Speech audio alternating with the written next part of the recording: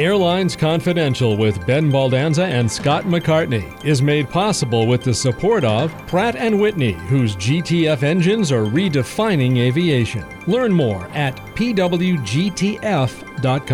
And Sidley Austin, the destination law firm for leading airlines and aviation companies. Visit sidley.com/aviation. We also welcome your business's support. Info at airlinesconfidential.com. Welcome to Airlines Confidential. I'm Scott McCartney, and I'm here with Ben Baldanza to talk about airplanes and the people who fly them. We'll talk to Jeff Hunt, Senior Vice President of Engineering and Technology at Pratt & Whitney, about the engines that power many of those airplanes. And we think we're in for an interesting conversation on engineering challenges and what's ahead in engine technology. It's fascinating stuff. But first, Ben, let's get to some of the news of the week, which is plenty fascinating all on its own. Thanks, Scott. I hope it's been a good week for you. You know, we had a big discussion in our last episode about the spate of close calls that, at least we figured, raised alarm about complacency.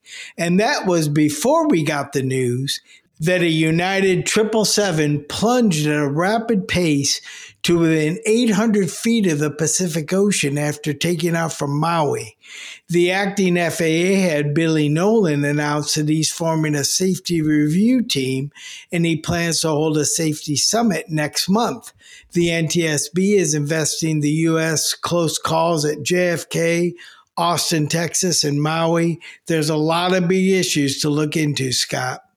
I think that's right, Ben. We have the safest air travel system in the world, and we have spread safe flying practices all over the world. But you have to stay on your toes and continually learn.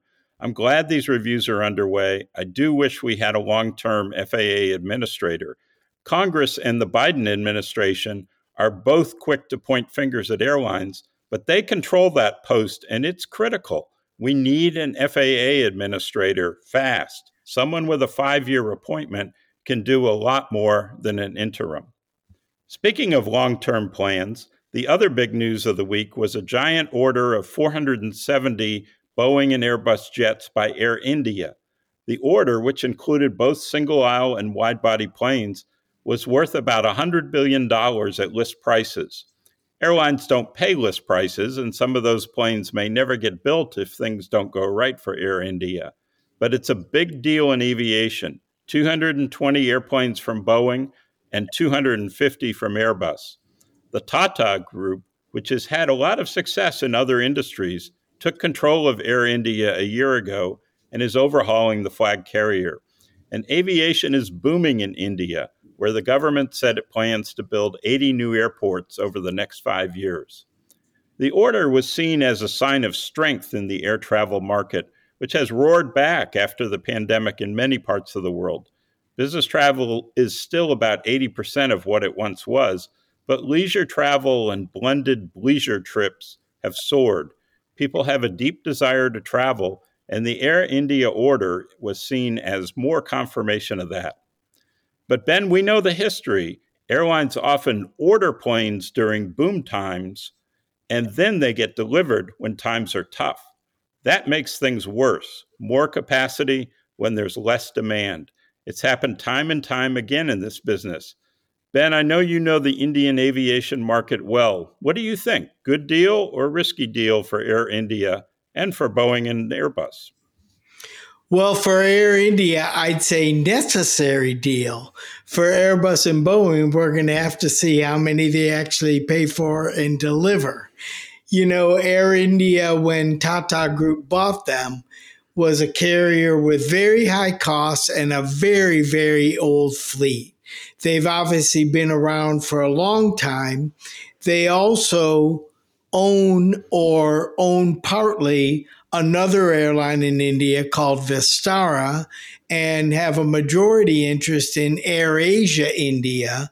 So when you think about where these planes are going to go, they may end up getting rid of some of those brand names, but it's all of that that is really part of the Air India network now. And new airplanes are going to help that company in a lot of ways. in the long haul markets, whether or not Delhi can in some ways or at some point compete really effectively with the Middle East hubs like Dubai or Abu Dhabi is something they want to make do. And geographically, it could work that way if they can make it work right and have the right kind of infrastructure. Domestically, I think it's going to be much more tough for them, Scott. The biggest airline in India right now is called Indigo. They're a low-cost carrier with very low costs, and they keep the fares in India very low. And importantly, they have about a 55% market share of the domestic market. So if Air India wants to be competitive in the broad domestic Indian market, including if any of those 80 airports get built, and I'm sure a lot of them will, I'm not sure if it's going to be 80, right? If the question is they're going to have to go up against a very strong low-cost competitor, and with their history of sort of legacy labor and legacy business model, are they able to do that? So the new planes are a good first step. It'll be interesting to me whether the Tata Group is willing to make the other changes that they're going to have to make in the way the airline competes to be competitive both in the domestic Indian market, which is growing like a weed, and whether they compete long-term with the Middle Eastern and European hubs that today depend a lot on carrying people to and from India. It's fascinating. It really is. And Ben, another fascinating low-cost carrier news item came forward this week when JetBlue announced that if its deal with Spirit goes through, it will expand rapidly in South Florida. JetBlue said that Fort Lauderdale would become the biggest single station in its system with about 250 flights. There would be flights to 30 markets that today aren't served by Spirit or JetBlue. So a big incentive to get the deal improved, it would seem. Our listeners know you can't talk about it, Ben, but I sure can. I think this deal is really important for competition in the United States. We have 4 large carriers that need more competition, and a 5th credible carrier will come out of this merger one way or another.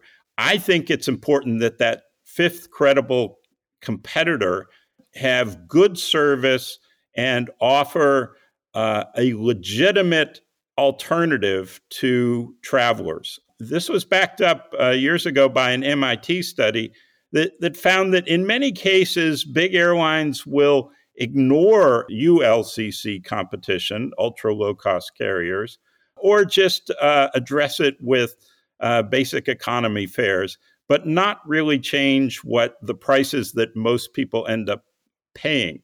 That's not true for JetBlue. Offering a decent product and good service at a reasonable fare, that's the kind of competition that the big airlines, and I'm including Southwest in that, that's the kind of competition they really need. I think this is a crucial moment for airline competition in the country. And I really do hope that the judge looking at this will see that. One way you can look at this is JetBlue's Mint business class cabin, which continues to shake up transcontinental markets. People love it. You get business class cross-country at a reasonable price, good service. It has brought down transcontinental business class fares significantly. That's not something Frontier's ever going to do.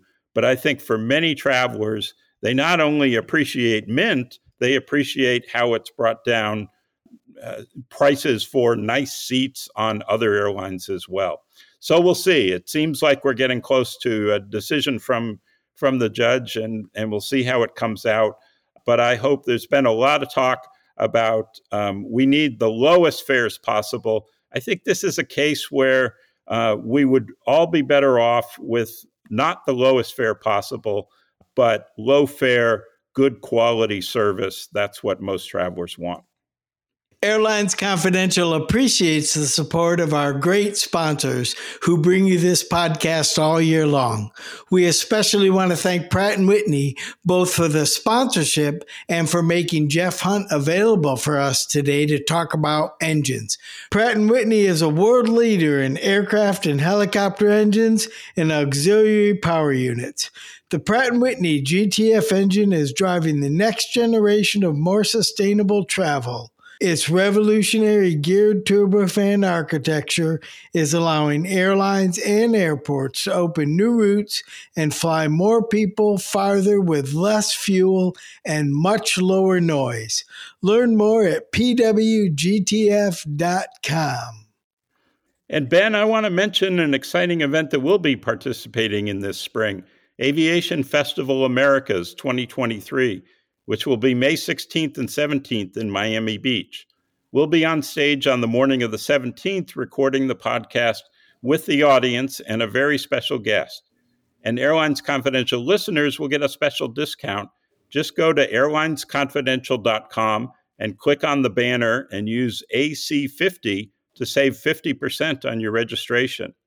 This is the 15th year for the Aviation Festival Americas event, and Ben and I have both been to several in the past. It's always a great group of industry leaders and excellent, informative, topical sessions. We'd love to meet listeners in Miami, so take advantage of that 50% discount and come see us. We are delighted to have with us today Jeff Hunt. Jeff's Senior Vice President, Engineering at Pratt & Whitney. And I think it's a great time to be talking about engine design, engine products, the future of engines on airplanes, as there are so many issues out there with airlines looking for answers from engine makers. Jeff, 2022 was a very busy year for Pratt & Whitney. Looking back, what stands out to you as particularly noteworthy? Yeah, hey, Scott, and glad to be on the podcast here.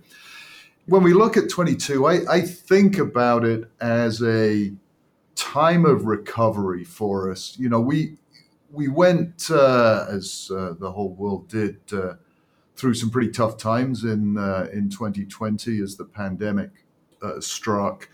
And clearly the airline business, you know, you see RPKs down 95% and the sort of impacts that has on the industry really put us 2020, 2021 in a sort of a dealing with the situation mode. Whereas in 22, we started to see the recovery coming in, and across our portfolio, which stretches from, you know, the general aviation sector through military into the large category transport sector, we saw a general pickup towards a full recovery through 22. So that was the hallmark.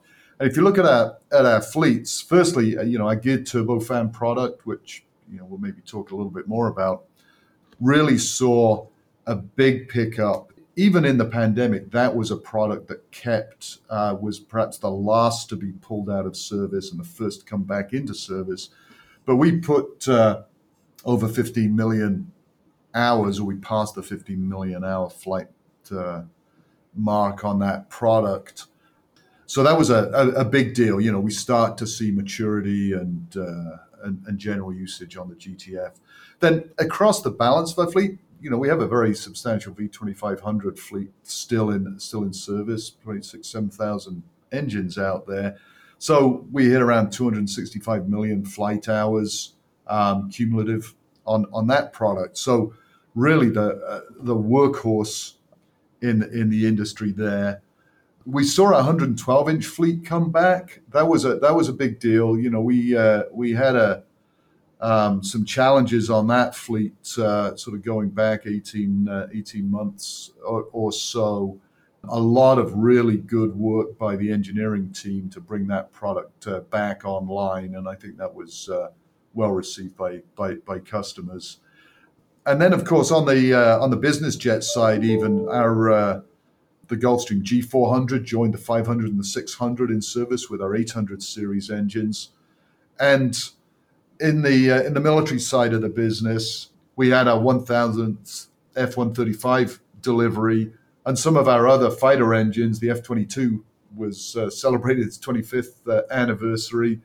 The F-15, its 50th anniversary. So, pedigree in that fleet was strong. So, say, a big sort of rebound with a very broad portfolio that we looked at. And then the other thing that I really thought was good in 22 was being able to bring our workforce back, really step that back up. So as with many people in the industry, we had to take some pretty severe measures. 2 or 3 years ago, we took about 30% out of some of our investments. That equated to a fairly significant turn down in headcount. And last year, we spent a lot of time out recruiting some really top talent in the industry. We pulled on about 500 new engineers in the course of the year, and in a very tight job market, that was something we had to work pretty hard at. But we're really happy with how that played out. So if you like, recovery, I'd say, was the name of the game in 22. And as you go through the commercial engines, just for all of our listeners, the V2500 is the workhorse for A320, right? Yep. And tell us the 112-inch engine you mentioned. That's wide body stuff, right? And then geared turbofan. That's the new product. That's on several airplanes, and that's really what has distinguished Pratt's technology, right? Yeah, that's right. So the geared turbofan, we launched that back in about a decade or so back in flight test with Bombardier at that time on the C series, which subsequently moved across to Airbus as the A220, the A320neo program, the Embraer 195 program, and it was the Mitsubishi MRJ and the MC-21. It had positions on both of those aircraft. Obviously, for various reasons, those two programs are not continuing at this point. But nonetheless, between the A220, the 320neo, and the Embraer 195, strong adoption of that geared turbofan technology, certainly. And tell us real quick, I've always been curious about this. When we say geared turbofan, it's an engine literally with gears, much like your car transmission. Yeah, so it's an interesting question. So the history of the jet engine has largely been one of compromise for the last 70 years. The basics of how the fan works on the front of the engine is that it wants to be big and it wants to be slow. Once you get the tips of the fan approaching sonic conditions, you get a lot of losses and so on. So you want that fan to move slow and move a lot of air. And conversely, the turbine that drives it, you really want to be compact and fast. That's where its design point wants to be for most efficient operation. And the problem we have is the two things are attached by a common shaft on legacy products. So the fan's going kind of faster than it wants to, and the turbine's going slower than it wants to. And so what the gear does is it puts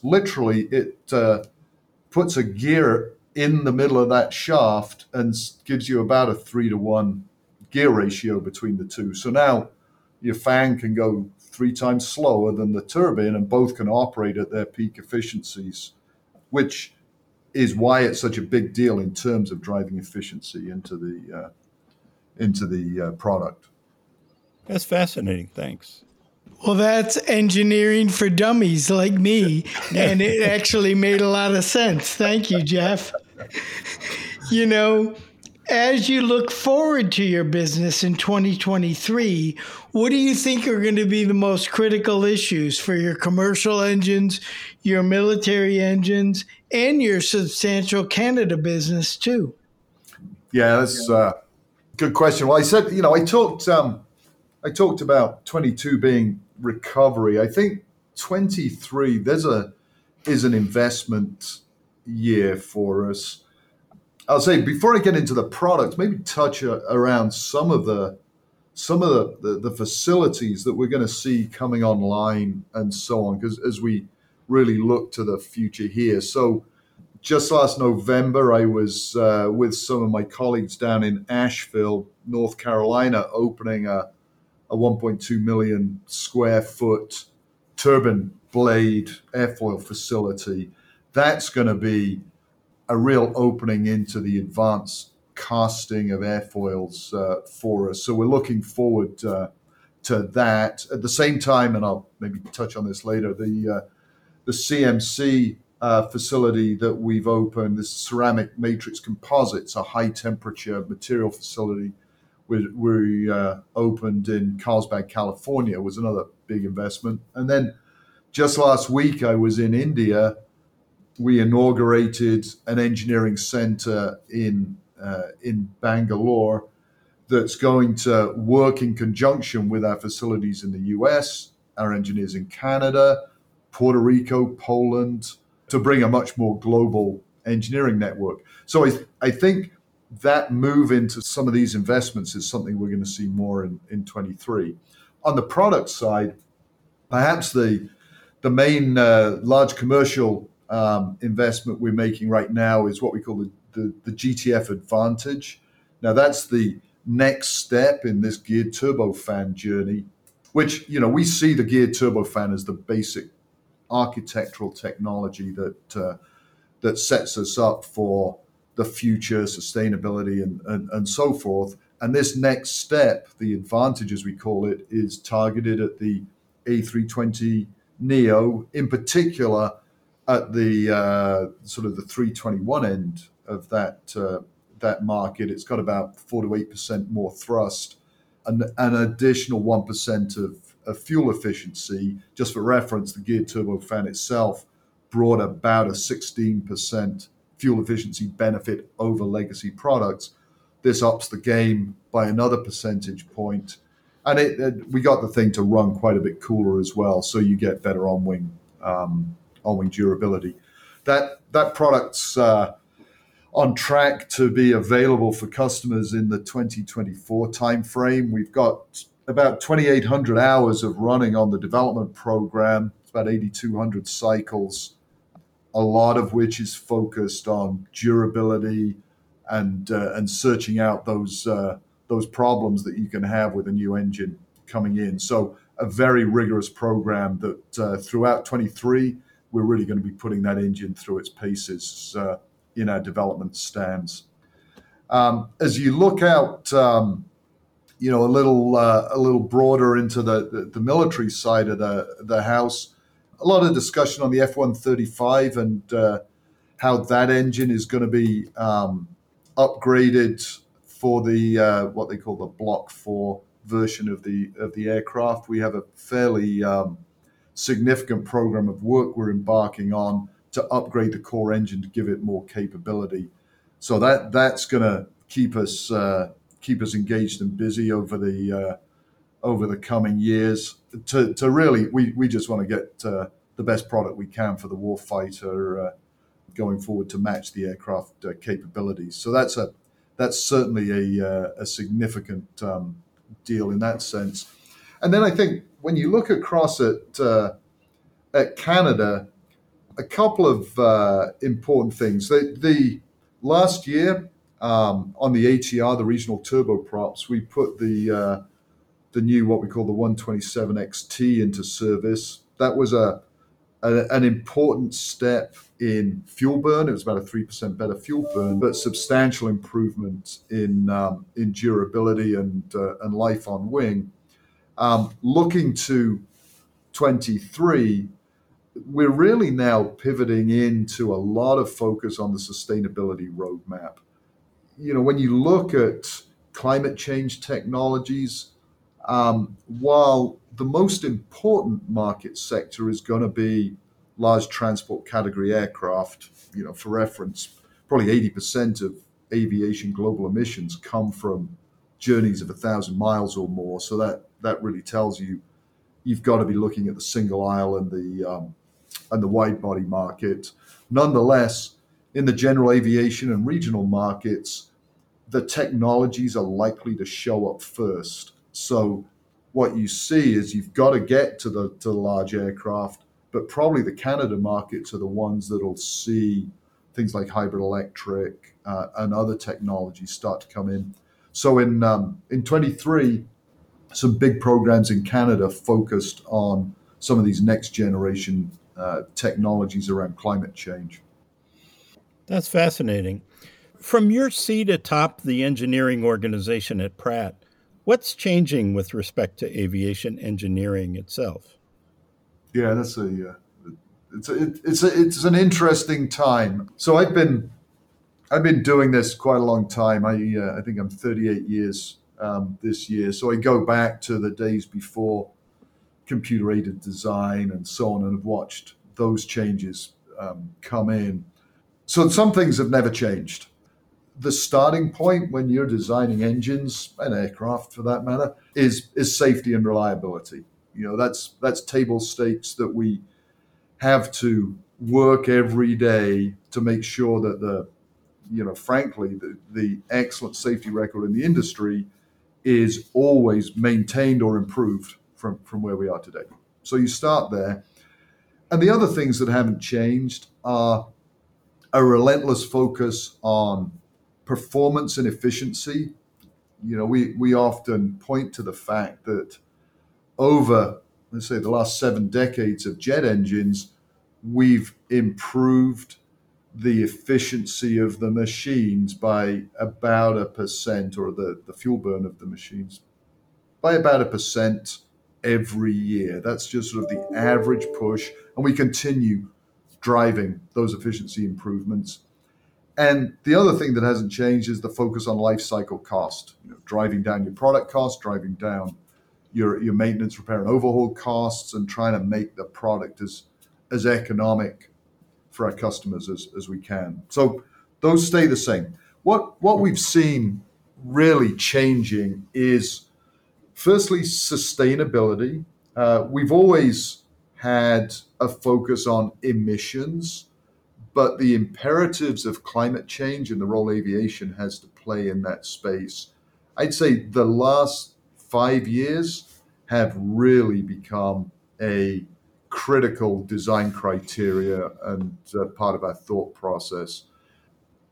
And what does that mean? It means things like sustainable aviation fuels become critical, driving really significant changes in efficiency. Not just 1% a year probably isn't good enough anymore.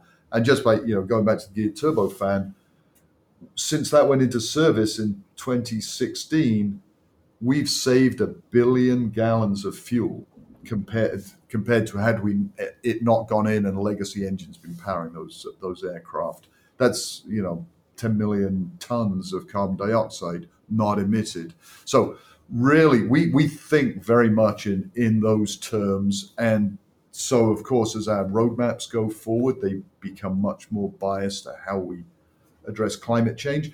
And the people we employ become much more focused on that. So that's one big change. The other big change that I've seen in the last 5 years is the influence of data and the digital thread on how we work. And it's amazing how much that has moved just in the last handful of years right through the value stream of the product.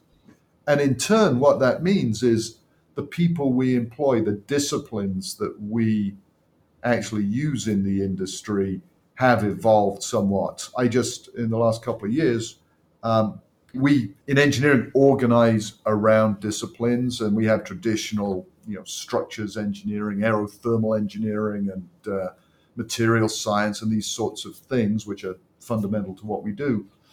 But now I have a data science and digital tools discipline that I wouldn't have had 5 years ago. It's so important to how we operate. So I think that's been a big shift in how the organization starts to think, and I think that's going to continue.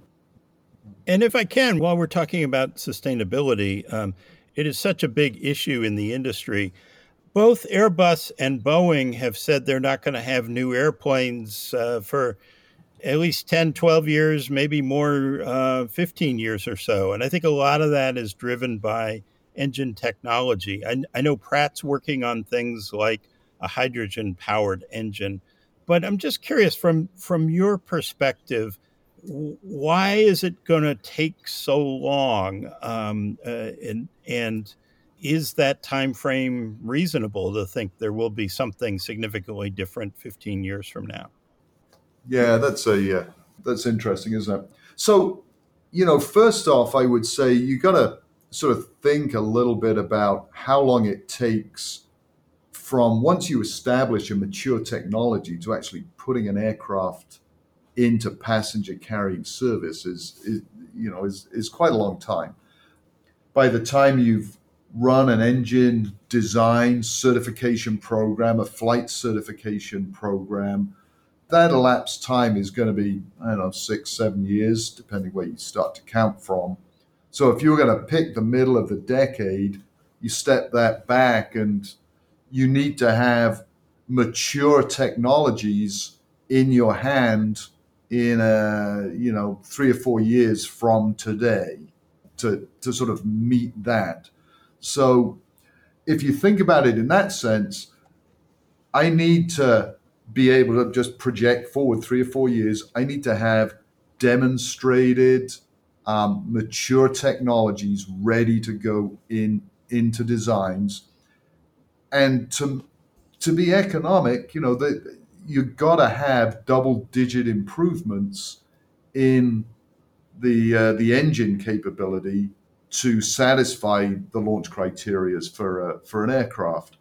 So some pretty significant technology steps to be matured, and 3 or 4 years is not a lot of time to do that. Now, we're not starting from scratch here, but it takes quite a long time to mature those to a point where, in particular, when you have folks like Airbus and Boeing talking about this, they are looking to maybe replace products that have been in service for decades and are highly mature and highly dependable and being delivered at significant rates. So, you've got to be able to have a product that's so ready to go that it can cut in to high volume production without necessarily having any degradation in safety and reliability, without having that. So just that maturation process, I think, is really what takes time to be ready. So that's one thing. Now, what is going to be in those products? Certainly, we are going to be working on efficiency. Propulsive efficiency is all going to be how big can we get the fans to be? How light can we get the fans? How efficient can we get the fans, the front end of the engine? And then how small, how high temperature, and how high pressure can we make the core engines? That's sort of the two levers that drive basic efficiency. To get small, high temperature cores, it's materials. I talked about ceramics, matrix, composites, but other sorts of coatings and so on are going to be technologies that have to develop in order to get those efficiencies. So that's one piece of it. Hybrid electric propulsion is another piece that goes in. In the smaller end of the market, say the regional turboprop, I think there's a lot of great potential for a hybrid electric solution. We have a program running in Canada right now. It's sponsored by the government of Quebec and the Canadian government, partnered with de Havilland and Collins, another RTX company, and us, where we just ran a hybrid electric engine that's got a 1 megawatt motor paired with a 1 megawatt equivalent thermal engine run through a gearbox. So if you like, it's a 50-50 kerosene burning and electric engine that's targeted a 30% improvement in fuel consumption, which is probably the biggest number I've ever said when I've talked about this over the decades. That's a huge improvement that we're looking to demonstrate. That engine ran last year. It's going to flight test in 2024, and we're really excited about the opportunity that brings us hybrid electric in the regional turboprop space. Now, when you move that into the geared turbofan or the large commercial engine space, you're not going to see the same sort of improvements. You're going to see efficiency improvements. A 1 megawatt motor on a single aisle engine is about a 5% boost rather than a 50% boost. So it's probably going to allow us to maybe shrink the engine a little bit and use some augmentation to get more efficiency. But it would be part of a package of efficiency improvements rather than the big shift that you see in the smaller end markets, at least at this stage. Jeff, this has been terrific. Before you go, I'd like you to address one more issue that seems to be affecting the whole commercial industry.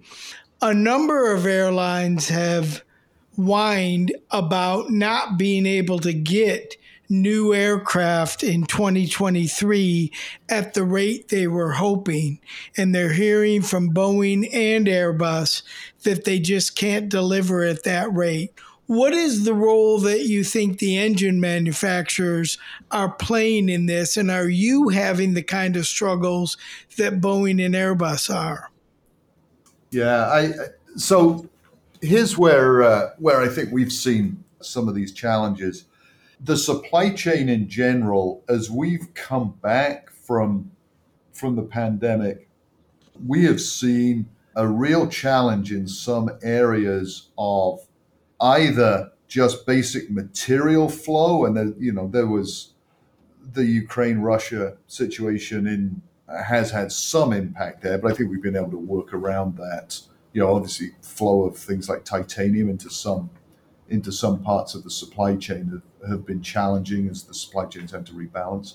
But I think more so the skills within the supply chain that had to move out of the industry during the pandemic have been harder to bring back in. And we've seen in things like structural castings, which is an important fundamental part of an engine, the casings and so on that the engine's founded on to a large degree in the design, which come from a very specialized supply chain, have really struggled to come back at the volumes. And it's been, we had a case with one supplier where the welders who work on those structural castings frankly moved out of the industry to go to work in other areas and did not come back as the thing picked up. And it takes 6 months to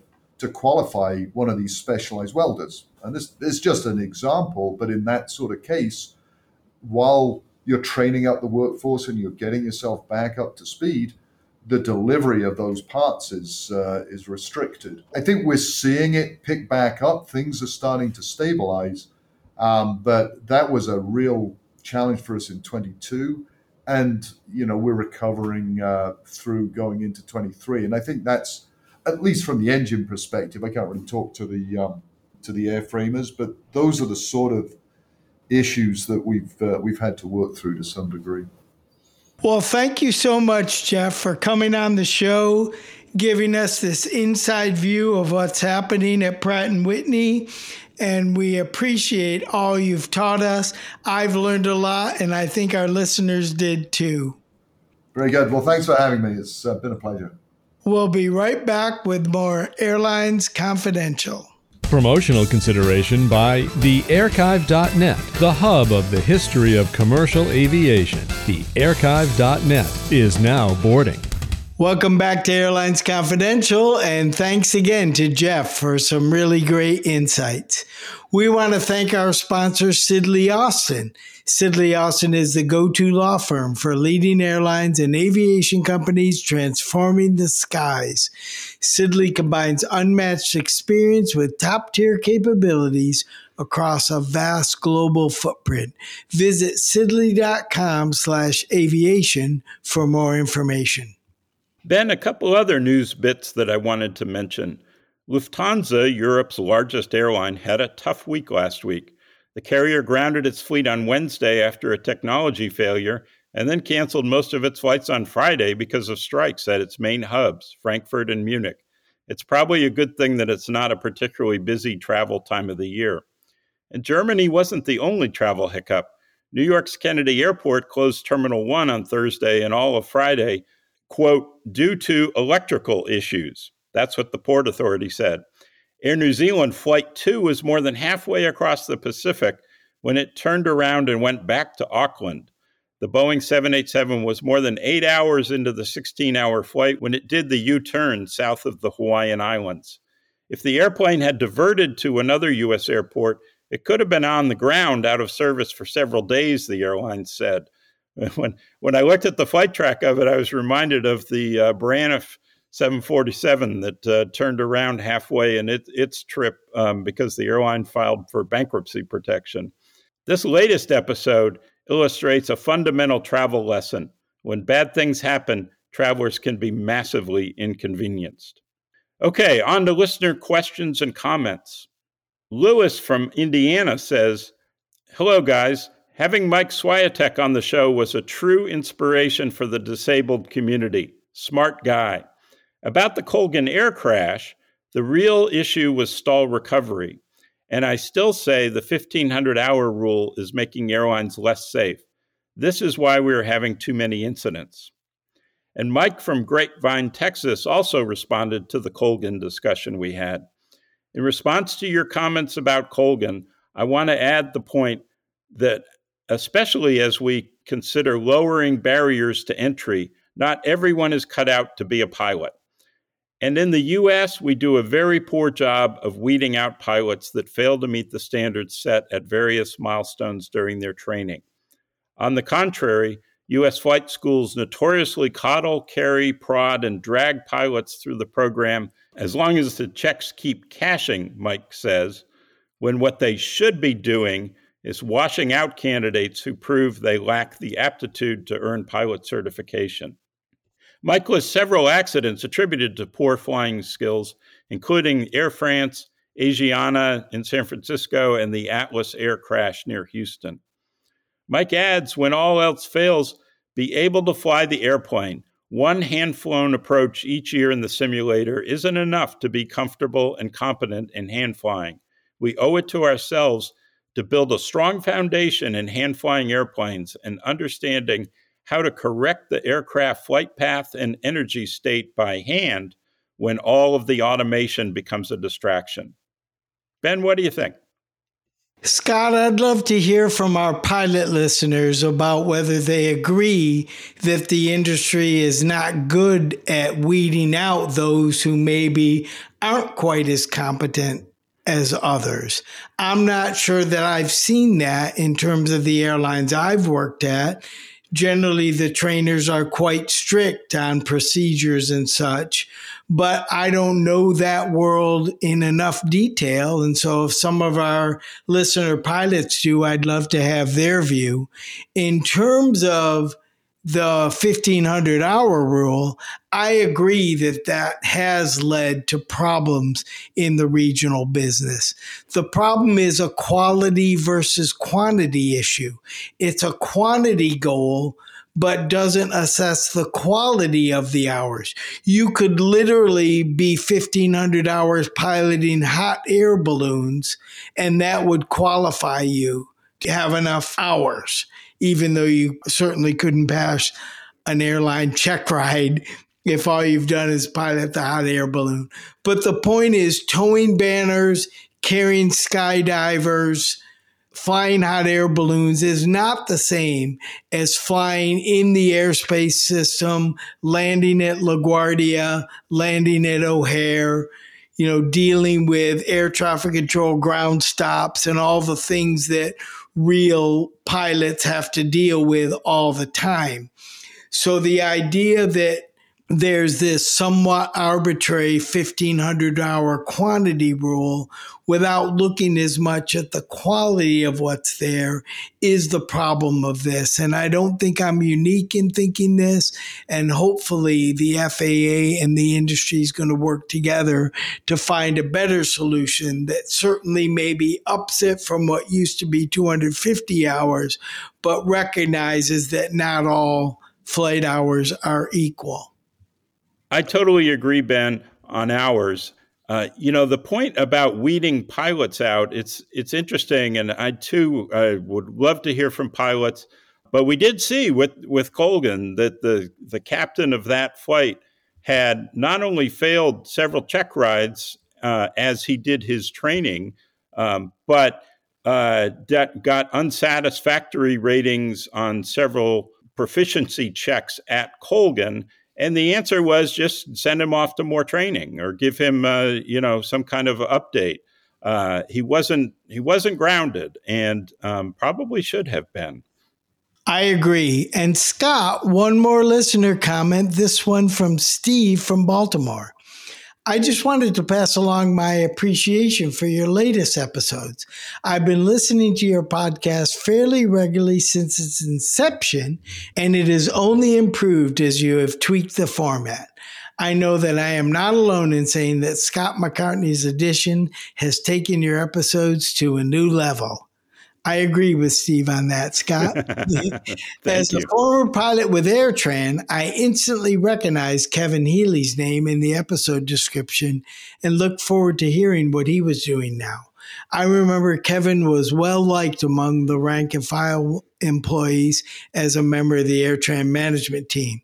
He is regarded as a straight shooter, smart at the business, and a good communicator with the employees. I remember him taking questions at an employee Q&A and doing a fantastic job. I didn't expect to hear quite so much about AirTran history and some inside baseball about some of the decisions that were made back in the time during the episode. Those were great stories to hear for someone who was at the company at the time.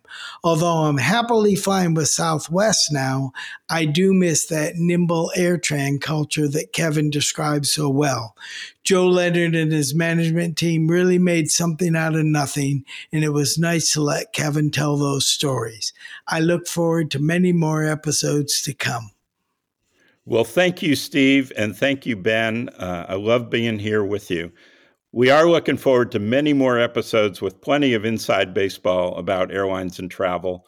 I do hope our discussions are enjoyed by all who love flying, the many people who work hard to make airlines run, and the many more people who buy the tickets that pay for the greatest, safest transportation system that is so important to our lives and our global economy.